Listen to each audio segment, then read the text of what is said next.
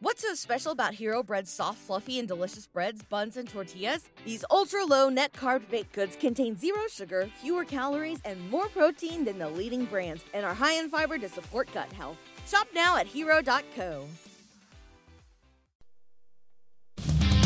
Can you believe it? It's football. I've been watching it for 40 years. Are you kidding me? You're listening to Winning Cures Everything.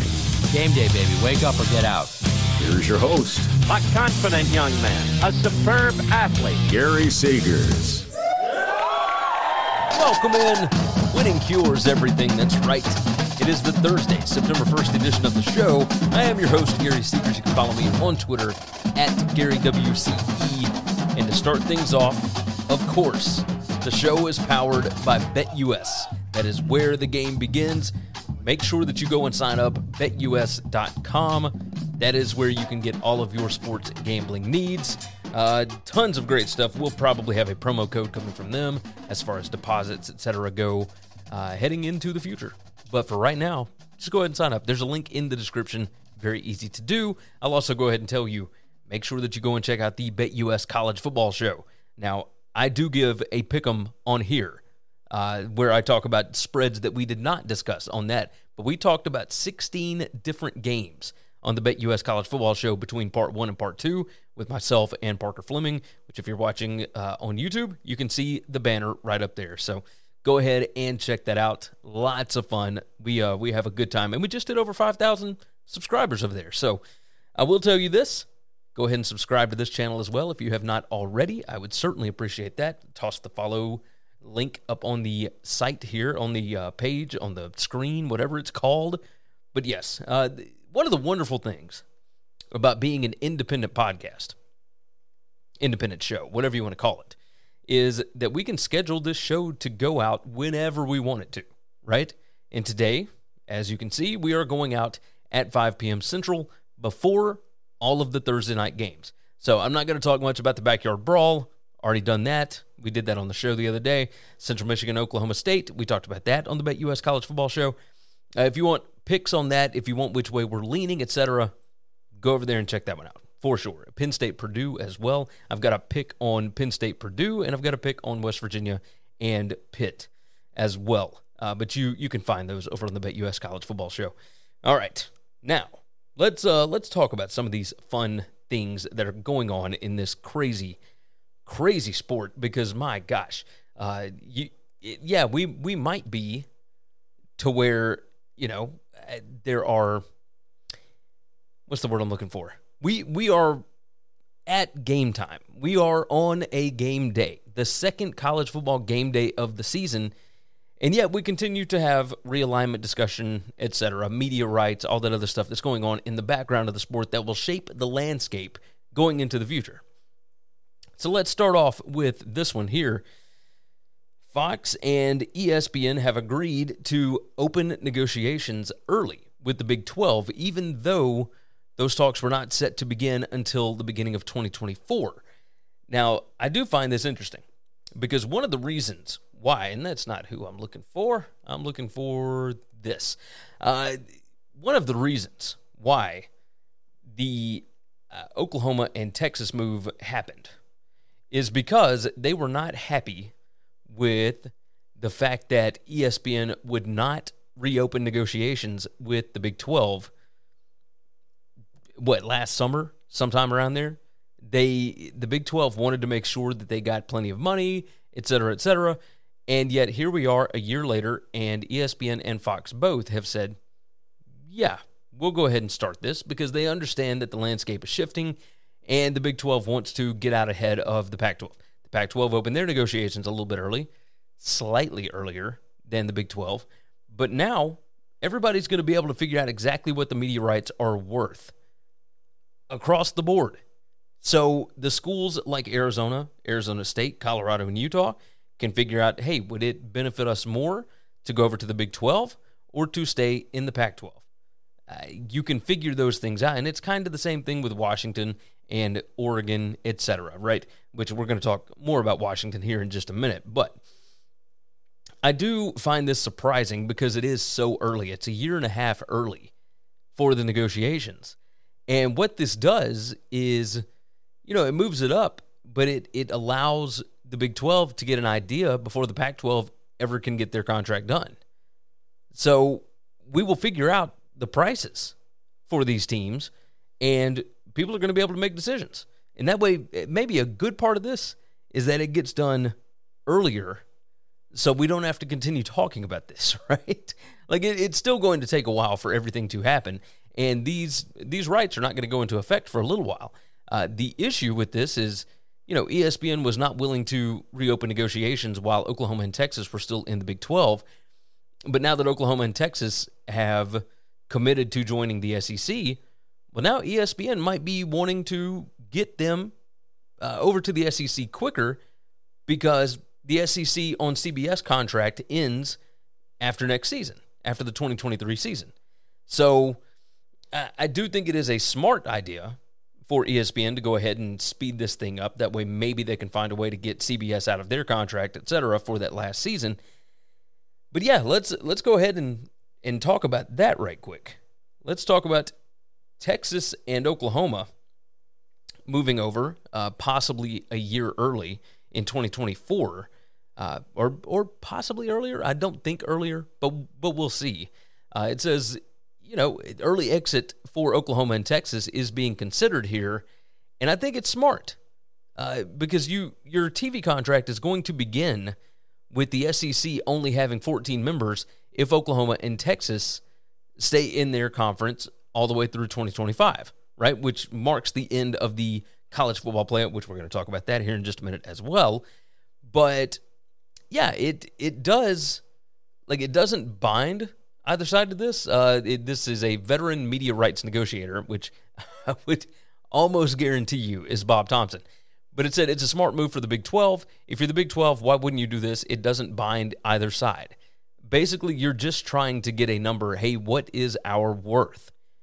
And if you're wanting to make sure that all of the teams in the Big 12 stay on the same side, that you're all in lockstep, then you go ahead and get the numbers and make sure that if you're the Big 12, you're not going to lose anybody else, right?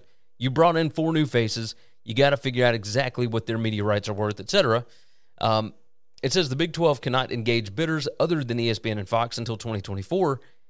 I don't think you're going to get any other bidders.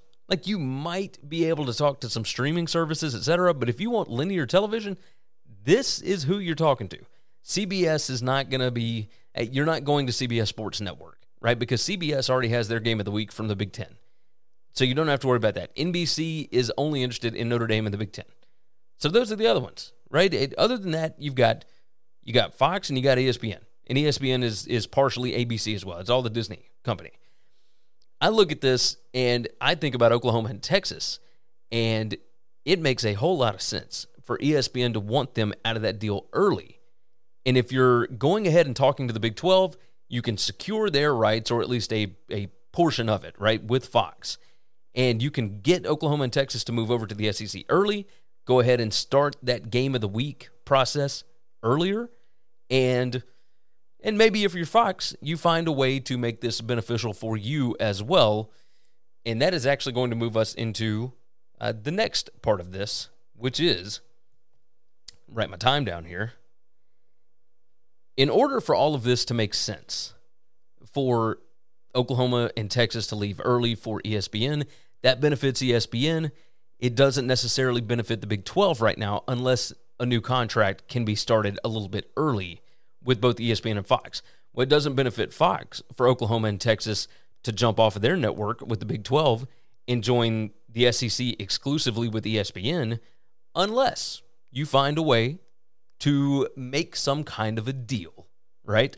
And when you start talking about deals, then you start talking about this that Ross Dellinger reported on over at Sports Illustrated yesterday, and that is sources say playoff expansion talks rejuvenated as key potential vote looms. University presidents are moving on discussions that could put expansion as early as 2024 back on the table. That is before the contract is done with ESPN, right? There are 4 more years of contracts that are not contracts, there are 4 more years on that ESPN contract. And that is, it's a pretty big deal, because the reason why this thing was voted against last year was, a lot of people said it had to do with the the exclusive negotiating rights that ESPN had at that point, right? The 3 big ones that voted against it, the only 3 that voted against the 12-team model that was presented, were the alliance, right? The Big 10, the Pac-12, and the Big 12. Well, now everybody has come back out and said that they are in favor of an expanded playoff, but basically everybody has said, hey, we prefer this to be on multiple networks. That's where we can get the most money, etc.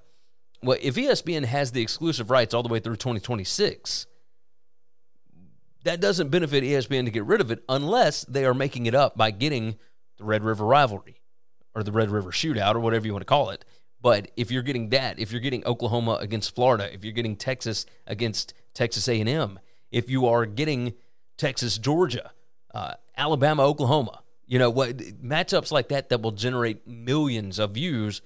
If you're getting those on a regular basis, yeah, it might be okay for you to lose some playoff content, right? That's the way that I'm seeing this. So the way that this playoff expansion works, and I think it's going to get voted into. Now, it says in a scheduled virtual meeting on Friday, which is tomorrow, the CFP's highest-ranking governing body, the Board of Managers, is expected to chart the next course in playoff expansion by potentially holding a vote that, if unanimous, could open the path for expansion as early as 2024. Now, this is interesting because if they vote for this, that basically means that they have talked to ESPN and they have talked to Fox and whoever else about going ahead and splitting up a bunch of those playoff games. If you are moving to a 12-team model, you are adding additional weekends to this, right? Because 12 teams, you have 2 extra weekends. You're basically tripling the field. So you're going to have 2 extra weekends. You will have 5 versus 12, 6 versus 11, 7 versus 10, 8 versus 9 on that first weekend. Then the winners go and play the top 4, and then the top. So those 8 would drop down to 4, which is what we have right now, which would drop down to the national championship game. You are creating a whole mess of new inventory. Well, if Fox can get their hands on that, that might make it a little bit easier for them to let the Big 12 out of their contract so that Oklahoma and Texas can then move over to the SEC early so that the SEC deal can go ahead and begin. It's a whole mess of stuff, but it's all basically deals. How does this benefit everybody? Now, here is one issue that they may have problems with, and that is the CFP and Bill Hancock and all that bunch have already got their contracts in place for the sites that host the national title games in 2025 and 2026. So if that is the case, I'm very interested, and obviously this is all paperwork. You can find a way to get out of this. Somebody will be willing to pay for it because it's going to generate a whole mess of more money, right? Just a lot more revenue for all these programs, for all these networks, for everybody that's involved in this, including the CFP. So, yeah, I think Fox could get some of those playoff games, even though this is exclusively owned by ESPN all the way through 2026. I think ESPN would be willing to give up some of that to be able to get Oklahoma and Texas, and then the Big 12 would be willing to let them go early so that they can go ahead and get started on their new deal, et cetera, right? Because they might be able to poach some of those Pac-12. It's all aligned. It all makes sense if you just follow the tea leaves, right? That's the way that this goes. So we will jump off of that. And my gosh, I hope we don't have to talk about it every week. But the way it's going, it might. It really might. I mean, we're talking about generating another $450 million in gross revenue over the extra 2 years there. I think it might be more than that, honestly. I think there would be a lot of people interested in this.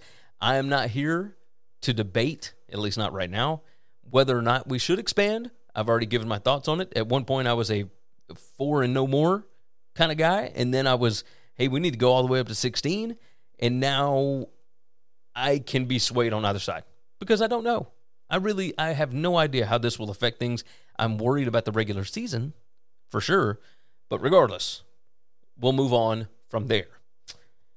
Washington is in Chicago, or at least their reps were in Chicago, meeting with the Big Ten about expansion. Now, Oregon just did this not that long ago. I think the Big Ten is doing their due diligence to make sure that they understand exactly what is going on with everything, right?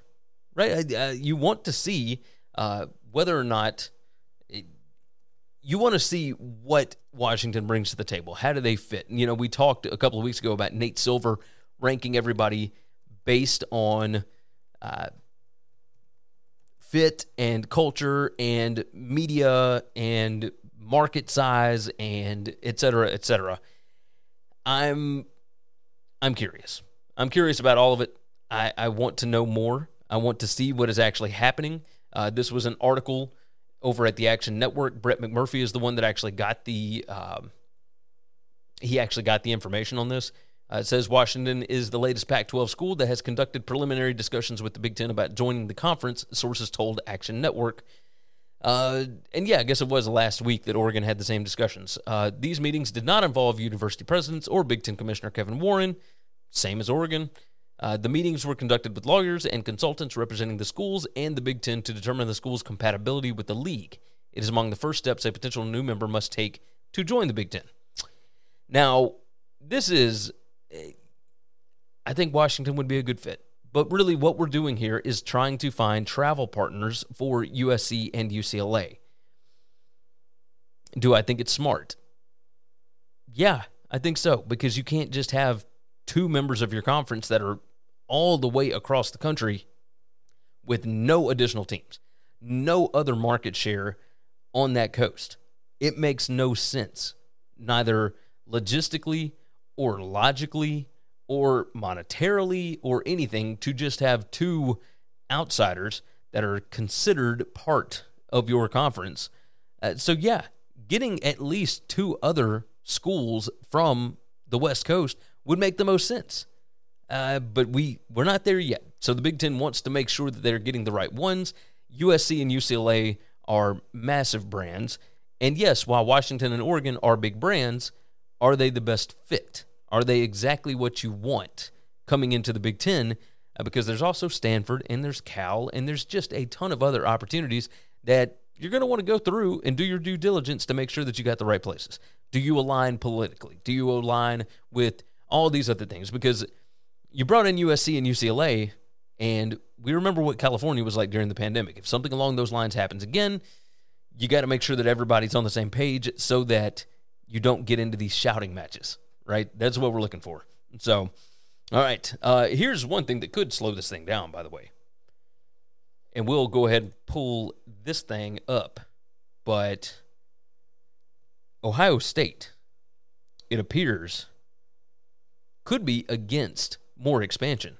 Now this, of course, an article over on Stanford's Fan Nation page, part of the Sports Illustrated slew of pages, and I forget the name of that company, but regardless, it says Ohio State reportedly against the Big Ten expanding more. Could Ohio State's being against expansion buy the Pac-12 more time and allow for them to expand? Well, John Wilner is the one that posted this, and he did it on Twitter. He said, line movement, Pac-12 survival now a 5-point favorite over extinction, up from 4.5. He said, the reason chances of more Big Ten expansion this cycle have diminished, we do not believe Ohio State supports additional moves, and that is a big vote against. Now, do I believe that Ohio State probably doesn't want more expansion? Right now, maybe. You don't want more trips to the West Coast if you don't have to, etc. But I think that Ohio State being against it doesn't necessarily matter, because Kevin Warren has let it be known that he expects this thing to get bigger, and he expects the Big Ten to get bigger, and he expects them to basically encapsulate the entire United States. He wants all of it. He wants the late night windows as well. He wants as much as he possibly can get, and Ohio State was perfectly fine with being the big dog doing their thing with the 14 teams that they already had. The two teams that were brought in for the last round of expansion about a decade ago were Maryland and Rutgers, and neither of them poses any kind of a threat to Ohio State. You bring in USC, you bring in the team that beat Ohio State last year in Oregon.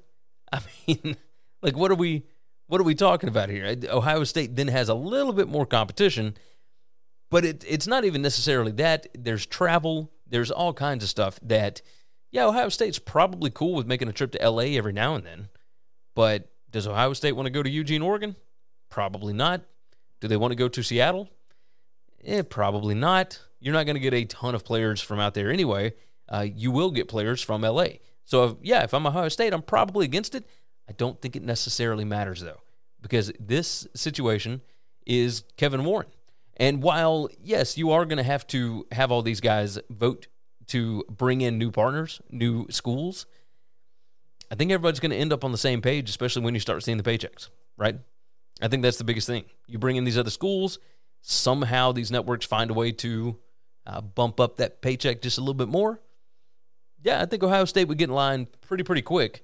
Although I do think if everybody had their way, they might wish this thing would go back to the way that it was back when the Big Ten had 10 teams, all that good stuff.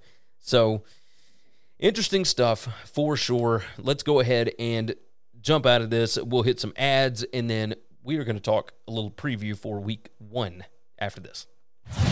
Let's check out some things you should know about. Visit winningcureseverything.com to find everything you need to know about us, including full shows in video or podcast form, gambling picks, merch, the gear we use, and more. If you want more content from me, Gary, visit BetUSTV.com. I host the How to Gamble on Sports show, and from August through January, the BetUS College Football show. You can subscribe to both on YouTube. If you haven't already, subscribe to the podcast on Apple, Spotify, or whatever's your favorite podcast app. And if your app allows it, leave a 5-star written review. Visit the Winning Cures Everything web store to get all kinds of football shirts, hats, hoodies, mugs, and more. Visit winningcureseverything.com/store to see what all we've added.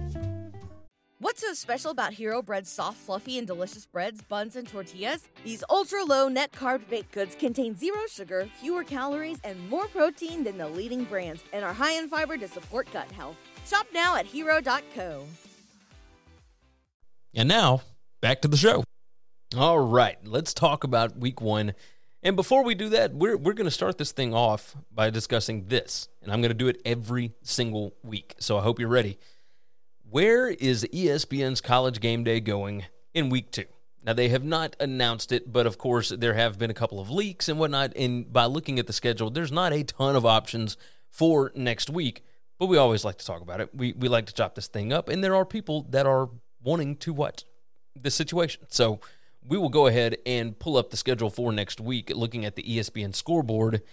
And, of course, the first game on the docket there, it is a Fox game, but Alabama heads to Texas. Now, this would be only the second time that they have gone to Austin since the 2009 season. So more than a decade, they've only had one stop over there, and that was 2019 when LSU went to Austin.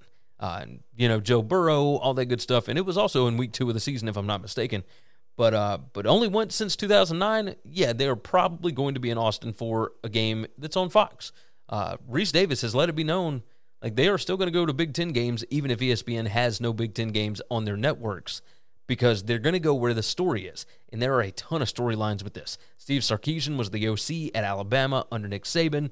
There's a bunch of transfers that went from Alabama to Texas. Of course, Quinn Ewers wins the starting job, etc. The only way that they don't go to this game is if somehow Utah State or Louisiana Monroe pulls off upsets over one of these two in week 1. I don't foresee that happening. Both are upper 30-point favorites. Alabama, they're over a 40-point favorite. I don't foresee those happening, but you never know. So we got to toss out the possibility, I guess. Other than that, like Baylor at BYU, it is a late game, but that one is on ESPN. You scroll all the way down, and yeah, I mean, that's an ESPN game at 9:15 p.m. Central Time. Maybe that works. It's a top 25 team against a top 10 team. Of course, that could be crushed if BYU were to go and lose this weekend at South Florida. USC at Stanford maybe could be interesting because there is a storyline there. Stanford, of course, the team that beat USC last year that got Clay Helton fired. I wanted to say Chip Kelly. Not that one. There's also Tennessee at Pitt next week and Kentucky at Florida. Alabama at Texas seems to be the storyline. So that is the way that I'm going to go on that one. So Alabama at Texas is where I believe game day will head in week number 2. Now, let's move on to our CFB week 1 preview. And what I do here is I basically ask the same questions every week, but I go through, I've already given you the viewing guide for the week, but here's what we're rolling with, okay? For the CFB week 1 preview, my first question here is, which games are going to get the highest ratings? Yes, there is a huge faction of the public that likes to know what the TV ratings are and whatnot, because there are a lot of people, myself included, that believe that TV ratings maybe play a part in who gets into the college football playoff. Well, you look at this, Ohio State, Notre Dame is probably going to be your most watched game of the weekend. I don't know that it's going to be close. Maybe it'll be close if Georgia and Oregon ends up being a close game. I mean, we're talking exciting plays, all that kind of stuff that can somehow get people over to that channel. But that is the same channel as Ohio State and Notre Dame, and it's, one leads into the other one. I think Ohio State Notre Dame is going to be the biggest. Sunday night, standalone window, Florida State into LSU in the Superdome in New Orleans. That could be interesting because it is 2 big-time brands, but I do believe a lot of the shine has come off of those teams because they have not been as good as of late. So, Ohio State Notre Dame, top 5 matchup. Yeah, obviously, I think it's going to be a huge deal. Utah at Florida could draw a pretty significant number on ESPN. And Cincinnati at Arkansas is also on ESPN. Cincinnati, of course, a playoff team last year. Arkansas, a lot of people fired up about what Sam Pittman did last season and whether or not he can continue it. So, as far as who will get the biggest ratings, it's Ohio State Notre Dame. And I don't know that it's necessarily close. The most exciting games, basically the game that's going to have the closest score or like the most explosive plays, etc. Most exciting games for this week. I got Utah at Florida as being pretty exciting. I want to see what Anthony Richardson looks like in this offense with Billy Napier. I think it's going to be fantastic. Utah going down to the Swamp Saturday night, 50 to 60% chance of rain. Yeah, I'm kind of excited to see how they hold up in that environment and really what Florida looks like under Billy Napier. Like, will they be considerably more organized than they were under Dan Mullen? That's what I'm looking for. Houston at UTSA, I think it's going to be just an absolute banger. You're going to see a ton of explosive plays in this. Both of these offenses like to go deep. They like to go maybe run some trick stuff, etc., to find ways to get the ball into the end zone. Army at Coastal, yeah, this one might be a really quick game because of all of the running that's going to happen. Coastal runs the ball over 60% of the time. And, of course, you know what Army does with the triple option. But I think it's going to be a lot of fun. We're going to be able to see Grayson McCall, mullet-wearing quarterback who talked about piss and teal and everything else. I can't wait to see that one. It's on ESPN+. And North Carolina at App State. Now, this is an in-state rivalry, I guess, and North Carolina fans might get mad at me for calling it that. But to me, this is a very interesting situation because North Carolina has not been as good, but they have certainly got more talent than App State. App State's got the better culture. They are at home, and getting a team like this in their home stadium is going to be awesome. So I'm excited for that one. What teams have the most to gain or the most to lose? Well, we'll start off with the most to lose, and I think Utah does. Utah is a kind of sleeper playoff pick. Everybody's picking them to win the Pac-12, etc. And even if they lose this game, yeah, you can still do all of those things. If you lose at Florida, you can still make it to the playoff. You can still do whatever. But you have no safety net at that point. So, for me, Utah is the most to lose. After that, it's Houston. Houston in-state, tons of stuff. UTSA, of course, building a brand here. But this is the year that Houston is supposed to be really, really good. Senior quarterback in Clayton Tune. They have worked for this season. Last year, maybe a year early, or at least they thought. But they have to go on the road to the Alamo Dome in week 1. Yeah, that's not going to look good for in-state recruiting, etc., if you go out and lose that game, for sure. After that, Ohio State. Again, this is the year. Ryan Day said it himself. 11-2 is not a good season at Ohio State. They want to be holding up a trophy at the end of the season, and it makes it that much more difficult if you were to lose at home to a Notre Dame team that has a first-year head coach and a Notre Dame team that has not been able to beat playoff competitive contenders. Maybe that's what I'm looking for. Maybe that's the right word. The other most to lose I got on here is Penn State. Like, yes, I know that you're going on the road and Purdue is dangerous. You are Penn State. You are supposed to beat Purdue. And so don't make this too hard, James Franklin. The most to gain, Notre Dame, for sure. We already went through all that. I mean, they have never been able to beat a playoff contender. Syracuse hosting Louisville. Like, I think they've got a ton to gain in this one. You get started off with a win in that matchup, and yeah, you are on the right foot to make it to a bowl game, maybe save Dino Babers' job. Curious about Robert Anae, the new offense coordinator. He brought over Jason Beck with him, the quarterbacks coach. As far as most to gain, my last one here, Purdue against Penn State. I brought up Penn State, the most to lose. Well, Purdue has the most to gain at home. I mean, you're looking at, if they win this game, they may go undefeated all the way late into October. I mean, the schedule eases up for them quite a bit before they get to the back half. So, a lot to gain with this one. You lose this, people probably don't pay attention to you for the next month and a half. You win this one, I mean, you start moving up those rankings a little bit. You're starting to build some momentum, as they would say. All right, the most likely 10-plus point underdog outright winner.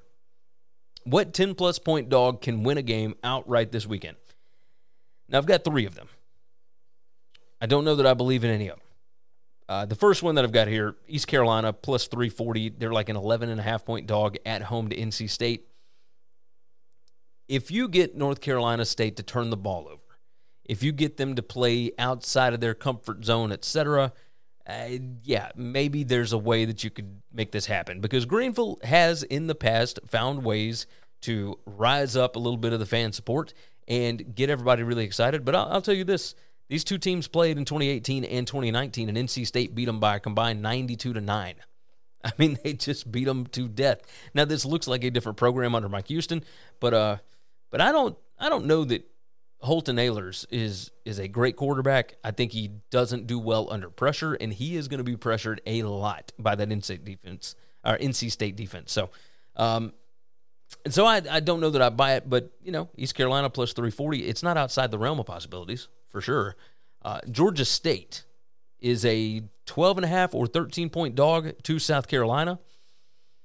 Okay, you know, South Carolina in the past, like last year for sure, etc., like a couple of years ago under Will Muschamp, all that, maybe. I mean, we did see Troy go in and beat them, if I'm not mistaken. No, I think it was App State that beat them. But Georgia State, you know, does return a lot of players, etc. But, again, looking at this talent-wise, the game is at South Carolina at night. Spencer Rattler's debut for them. They got a ton of big-time new weapons, etc. And that's the tricky part, right? You got new weapons in Marcus Satterfield's offense. You're trying to figure things out.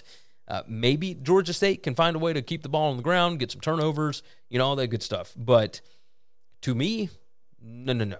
I do think that South Carolina is going to win this game. But is it outside of the realm of possibilities? No. So Georgia State on that one. And finally, North Texas at home against SMU. The line opened 7. It's been bet up to SMU minus 11. North Texas had some holes. But again, North Texas coming back home.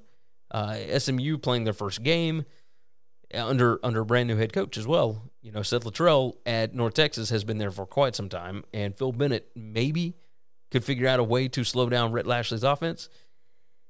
Maybe. I don't necessarily buy into any of these, but these are the ones that I think are the most likely double-digit underdog outright winners. So we'll close the other part of the preview with this. G5 game of the week. I think it's Houston at UTSA. I think that's the one. You can talk Army at Coastal, maybe. You might be able to talk me into that. You might could talk me into Liberty at Southern Miss. You know, Charlie Brewer's debut for Hugh Freeze and Will Hall with his second season actually having a quarterback this year would certainly help things. I think Hattiesburg is going to be bananas. I think that Conway, South Carolina is going to be pretty awesome over there in Myrtle Beach. But I do think that the Alamo Dome is going to be rocking for an in-state matchup between Houston and UTSA. Already talked about it. I think it's going to be a huge, huge atmosphere. So I am going to move off of this one. Let's go ahead and hit some ads, and then we are moving to our Against the Spread Pick'em for Week 1. Let's check out some things you should know about. Follow the show on Twitter at Winning Cures, and you can follow Gary at Gary WCE. You can also follow on Facebook. Got your own podcast or web show? Looking to start one? Or you're just curious how we look and sound so good? Well, we've got all the gear that we use listed on our gear page on the website. And if you order using our links, you'll be supporting the show too. Subscribe on YouTube to get not only full Winning Cures Everything shows, but individual segments and other goodies as well. We're over 6,000 subscribers, and our goal by the end of the year is 7,500. If you're interested in advertising on a show that reaches over 80,000 unique football fans per month during the season, send an email to Gary at winningcureseverything.com, and we'll put together a plan that best fits you or your business. And now, back to the show. All right, college football Week 1 under the radar Against the Spread Pick'em. I am excited about this. We have 12 games that were not discussed on the BetUS College Football Show. If you have not already, make sure that you go and watch those two shows. We did one on Tuesday, one on Wednesday. They are doing massive numbers right now, so we certainly appreciate all you guys that are watching. Make sure you subscribe over on that channel. And, by the way, jump into our picks contest.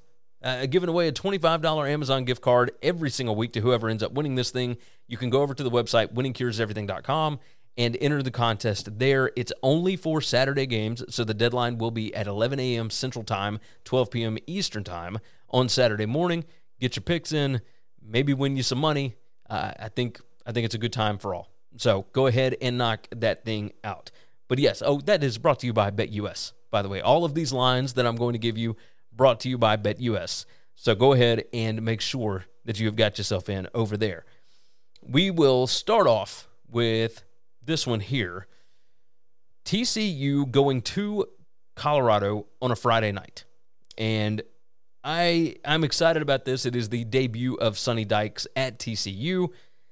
Got a lot of quarterbacks he can be playing. Quentin Johnson, of course, the wide receiver, is an absolute stud. I can't wait to watch him play. The line sits at 13.5 in favor of TCU on the road. Total is 57. It's a 10 p.m. Eastern Time game on ESPN. And I'm going to go ahead and tell you that I will take TCU. Now, I also like the idea of taking the TCU over. This is the debut. Sonny Dykes likes to come out and put on a show. And I do not like Colorado's roster at all. Like, I like Carl Durrell. I like what he tried to do there. But that roster has gotten significantly worse year over year. And I don't know how he rebuilds it. This team has a win total of 3. I don't think they're even going to get close to that. So if I don't think they're going to get close, TCU under 2 touchdowns, I think they're going to have a ton of explosive plays. I think you're going to see some fun stuff from Sonny Dykes. Not all of it, because I don't think he's going to have to open up the entire playbook, but I do think that you're going to see at least a couple of different quarterbacks, if not all 3 that he's got. And I think they're all going to play well, because I think that they can all fit into Sonny Dykes' offense. This is a fantastic, fantastic offensive football team just based on last year. I don't even think they knew what to do with all the parts that they had last year. And now you've got a guy that is offense first. Yeah. And Joe Gillespie, of course, the Tulsa DC coming in and going off against Colorado's offense. Yeah, give me a little bit. Give me a little bit on that one. So, yes, I will take TCU to cover the 13.5 there. North Carolina heads to App State on Saturday morning, and this is another one that I'm pretty excited about. In-state game, I've talked about it a little bit in the preview, but I am excited about this because I really like North Carolina. I like their talent here. They are a 1-point favorite on the road. This has bounced all over the place. North Carolina was originally favored by 3, and then it jumps back. App State, because of how bad North Carolina looked against Florida A&M last week, It bounced back to App State being a 1 or 2 point favorite this week. It's bounced back across. North Carolina's now the favorite. Look, it's going to be a wild atmosphere. It's an ESPNU game. It's at 12 p.m. Eastern time. The reason I like North Carolina here is I don't think they cared at all about that Florida A&M game. I don't think they put anything on film. I don't think that their defense did anything different. I think they were just getting in and then getting out of Dodge. I think that's it. They didn't care one iota about that football game. Do I think that Gene Chizik is a great defense coordinator? I think he used to be. I don't know that he is now, but I don't know that you have to be able to beat App State. The roster difference here is massive between these two. Like, I really think that North Carolina is significantly more talented. Does App State have the better culture? Yeah, probably. I like what they've built there. But I cannot get it out of my head how fired up App State was back in like 2017 when Miami came in to Boone and just absolutely shellacked them. And it wasn't even a great Miami team. So 2016 or 2017 or whatever it was, like, yeah, Miami was okay at that point, but they were not world beaters by any stretch of the imagination. And App State was fired up. They had looked really good so far that season. They were getting a team at home, and I think they got beat 45 to 17 or 52 to whatever it was. I mean, it was a thorough shellacking. North Carolina has a roster full of dudes. I think they will go out and be able to play. So I'm going to take North Carolina to cover the one here. Colorado State heads to Michigan. Now, this is not exactly a thrilling football game, but Michigan favored by 30.5 here. 61.5 is the total. Of course, if anybody watched Brad Powers over on Covers, I mean, as soon as he gave out that over, that line jumped 3 points immediately. It was 58. It's jumped up to 61.5. It's 12 p.m. Eastern Saturday on ABC. But we do get to see Cade McNamara be the starter again. He's going to start game one just like he did the majority of last season. Actually, I think every game last season, if I'm not mistaken. I'm going to take Michigan to cover 30.5. Now, my numbers say that this should be about 34. Colorado State, of course, new head coach Jay Norvell. Lots of things to like about the direction that Colorado State is going, but this is game one with a new regime and a ton of transfers, a lot of which played for him at Nevada. But, I'm going to side with Michigan, who likes to run it up a little bit at home. They are not afraid of scoring points in their home arena, and I don't think that Colorado State is going to be able to put up a ton of points, not to mention the fact that I think Michigan's offense is going to get a lot more possessions because the way that Norvell's team likes to play, they like to throw the ball quite a bit. I think you could see several 3-and-outs against that Michigan defense. So I do think that Michigan can cover 30.5 on that one. Arizona is heading to San Diego State on Saturday. The game is on CBS. It is a 3:30 p.m. Eastern Time kick. Of course, CBS using their Mountain West Conference tie-in to put San Diego State on. And I wonder if they regret it a little bit with all the off-field stuff going on around there. But regardless, we'll stay off of that. San Diego State is a 6.5-point favorite here. The total is pretty low, 46.5. Since I'm only picking sides here, I'm not going to worry about the total. I'm going to talk to you about the idea that San Diego State maybe did not fix their quarterback situation by bringing in Braxton Burmeister from Virginia Tech. He did not play well as a quarterback for guys that are good on offense, right? Justin Fuente used to know exactly what he was doing with quarterbacks, but he did not do so well at Virginia Tech with Braxton Burmeister. I don't think him going over to San Diego State, a team that has relied on its defense for quite some time, is going to fix anything for him, and I don't think it's going to fix anything for San Diego State's offense. I do not trust the Aztecs to be able to score the football unless somebody gives them the ball. And Arizona did that a couple of times last year, right? Arizona brings in Jaden DeLaura, the quarterback from Washington State, and they bring in a transfer, Jacob Cowing, the wide receiver from UTEP, who was a top 10 PPA player for last season in all of FBS. He was the UTEP offense last year, and Jacob Cowing is phenomenal. Arizona's offensive line has 3 dudes that all weigh over 310 pounds. They are huge. I mean, just big old boys. I think they're going to have success against San Diego State. San Diego State without Cam Thomas, of course, who led them in tackles for loss last year. Yeah, they've got some other guys that really know what they're doing. They have studs on defense. Again, I think all it's going to take for Arizona to be able to stay in this game is a couple of explosive plays from that passing attack. And I like what Jedd Fisch is doing with this roster. Like, they covered quite a few times last year when they maybe shouldn't have. They might have had some turnover luck, etc. But I think they got quarterback figured out. I think they got some playmakers on this team. I think they're building something here. And yes, even though it is the grand opening of Snapdragon Stadium for San Diego State, maybe there's some distraction going on with the off-field stuff around that program. Maybe that defense lost a little bit with some of the guys that they lost. And on offense, all the studs that they had last year, Greg Bell and the tight end, Daniel, I forget it, Bellinger, maybe. Those guys are gone. They either graduated or went to the NFL. So I don't trust San Diego State to score. And if I'm not going to get a ton of points out of them, I only need really a couple of touchdowns from Arizona, maybe 17 points, and I can keep this thing within 6.5. Yeah, give me Arizona plus 6.5 on this one for sure. Moving on from there,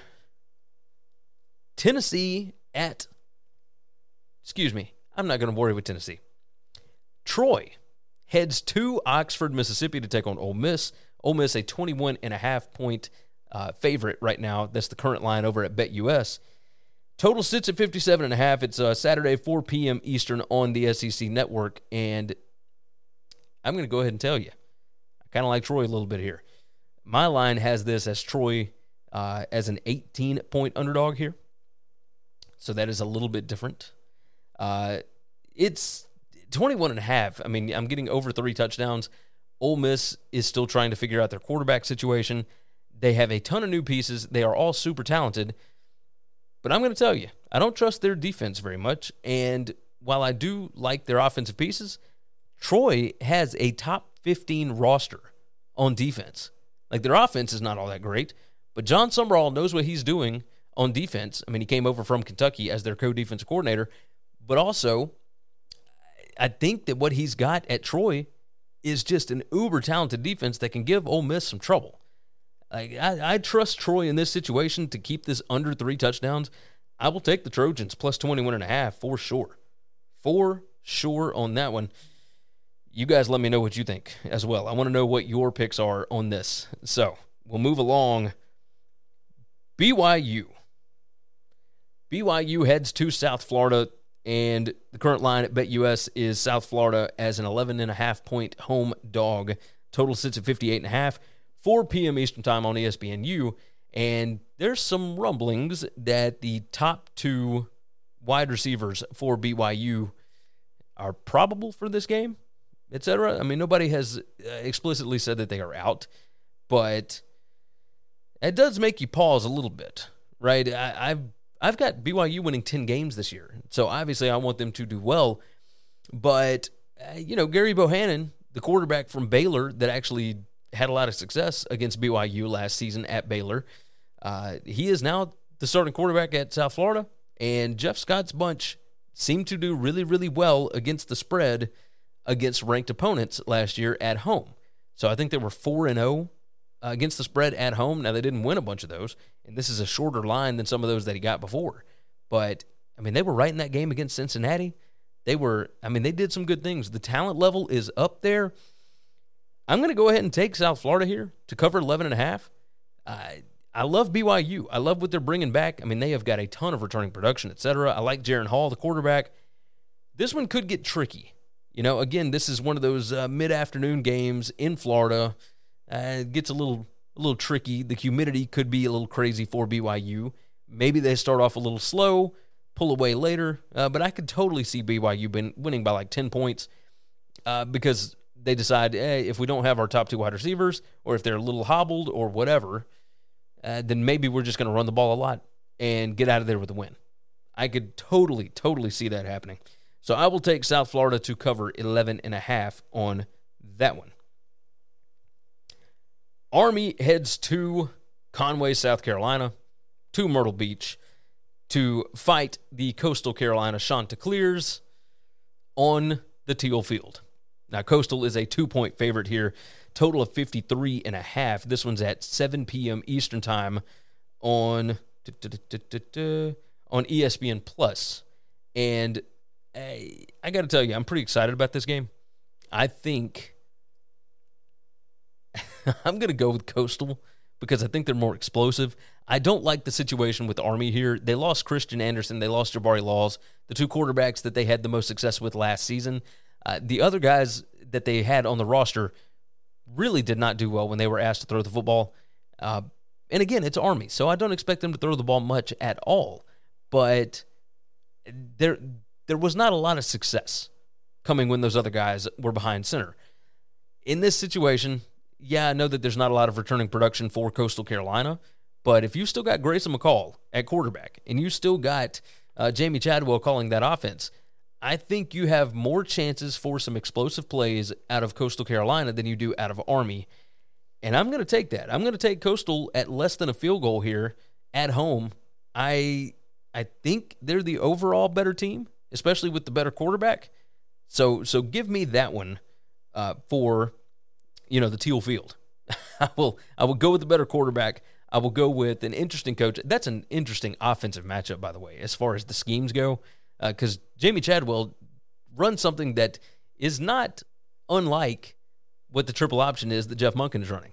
So I'm excited to see what's going to happen, but yeah, I'm going to take Coastal to cover the 2 on that one. Memphis heads to Starkville, Mississippi to face off against Mississippi State, and the Bulldogs are a 16-point favorite in year 3 under Mike Leach here. The total sits at 57. It's Saturday, 7:30 p.m. Eastern Time on ESPNU. So not a primetime spot, but regardless, Memphis is 0-9 against the spread on the road under Ryan Silverfield.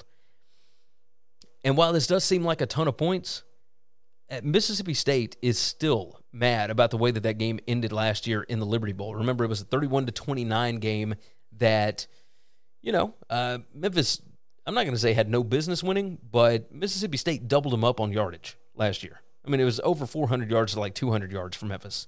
And you had a kind of fluky punt return touchdown that maybe should have been ruled down.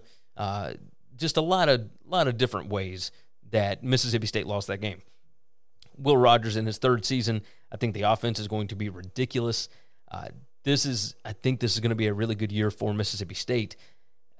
There's a lot of people talking about a ton of NFL talent on this state roster, just undervalued, underappreciated, right? And I think they're probably right because the average age of the dudes on this Mississippi State roster is like 21 and a half. I mean, you got some old guys on this roster that have been around for a long time that are now heading into their 3rd season with Mike Leach. And I'm gonna roll with the Pirate. I know it's 16 points, but I'm going to take Mississippi State in this spot to cover 16 because I don't trust Memphis right now. Now, could Seth Hennigan, I guess now true sophomore quarterback, do some amazing things for him? Yeah, but I don't know that I trust a bunch of the playmakers. I think Memphis will score some. I think Mississippi State will score more. So I will ride with State to cover 16 on that. We will stick in the SEC, and we're going to move 82 miles to the east. And we are going to talk about Utah State going to Tuscaloosa, Alabama. And Alabama currently a 41.5-point favorite at home. This opened around 37 and has now bounced all the way up to, it was at 42.5 at one point. There was some back on that one. 62.5 is the total. This is a 7:30 p.m. Eastern Time kick on SEC Network. I think Alabama is going to win the game. I don't think that's hard to predict, especially when the team is up, is a 40-something point favorite. But I don't think that you saw the Utah State last week that you will see this week.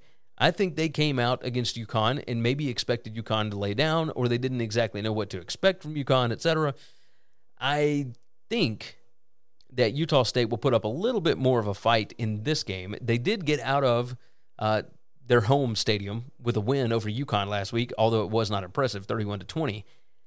But again, that was the North Carolina situation. I don't think they cared anything about that game. They knew they could do whatever they needed to do and get out of there with a win try a few things here and there. But I liked some of the pieces that they've got, et cetera. I don't think that Alabama is going to shut these guys out. But could I see something along the lines of, before Alabama goes to Texas, do they get up really big early and then try and play a bunch of guys and develop that depth? Yeah, I think so, because they play in Austin next week. I'm going to take Utah State to cover the 41.5. It's a very terrifying proposition because we have seen Alabama just demolish some teams before. But I think Utah State is a little bit better than what they showed last week. And I think that line should be closer to what it was, about 37.5, 38. So you give me about 3.5 points of an advantage, and I will feel good about that one. Boise State is going to Corvallis on Saturday night. And I'm excited about this. Facing off against the Oregon State Beavers, Oregon State is a 2.5-point favorite here, total of 57. It's a 10:30 p.m. Eastern Time late kick on ESPN. And Boise State was not great in certain situations last year. Of course, the first game of the year at UCF, just a complete disaster with all the delays and everything else. It was a Thursday night. They got up big, and then UCF came back, and blah, blah, blah, blah. Andy Avalos, I think, needs to have a good year this year. Jonathan Smith and what he has done at Oregon State has been incredibly impressive. And look, Oregon State was undefeated against the spread at home last year, but also they have not covered a Week 1 game or their opening game under Jonathan Smith. I have found it very interesting on which side to go with here. I don't know that I necessarily trust Boise State's offense. I do trust their defense. I think year 2 under Andy Avalos is going to be a big, big deal because he is a defensive guy. But I also think, they had quite a few injuries, et cetera. They lose their top wide receiver. I still think Boise will be able to kind of manhandle these guys. And I will take Boise to cover the 2.5. And I think they can probably win the game in Corvallis. I like this line a lot more when it was at 3. But I had this closer to a pick'em even in Corvallis. And I'm going to take Boise to cover 2.5. So I do think that the Broncos are a lot of fun. Jonathan Smith and what he's done at Oregon State is really interesting. And I do think they're going to be pretty good again this year. But they lose some pieces, and I'm curious to see which way they go. I think Boise State is a really, really fun, good football team. So I will ride with the Broncos. Moving on from there, Kent State heads to Washington, heads to Seattle, and the Huskies are 23-point favorites here. The total sits at 59.5. And, yeah, this one's Saturday, 10:30 p.m. on FS1. There's a lot of people, taking their chances and whatnot, putting a little money line sprinkle on Kent State to beat Washington because of how bad they were last year, etc. I will tell you this. Kalen DeBoer is a fantastic football coach. He was Michael Penix's offensive coordinator at Indiana. Penix, of course, has transferred over. He is the starting quarterback for the Huskies. He appears to be healthy, and that Huskies team has talent. They have got a bunch of talent to work with.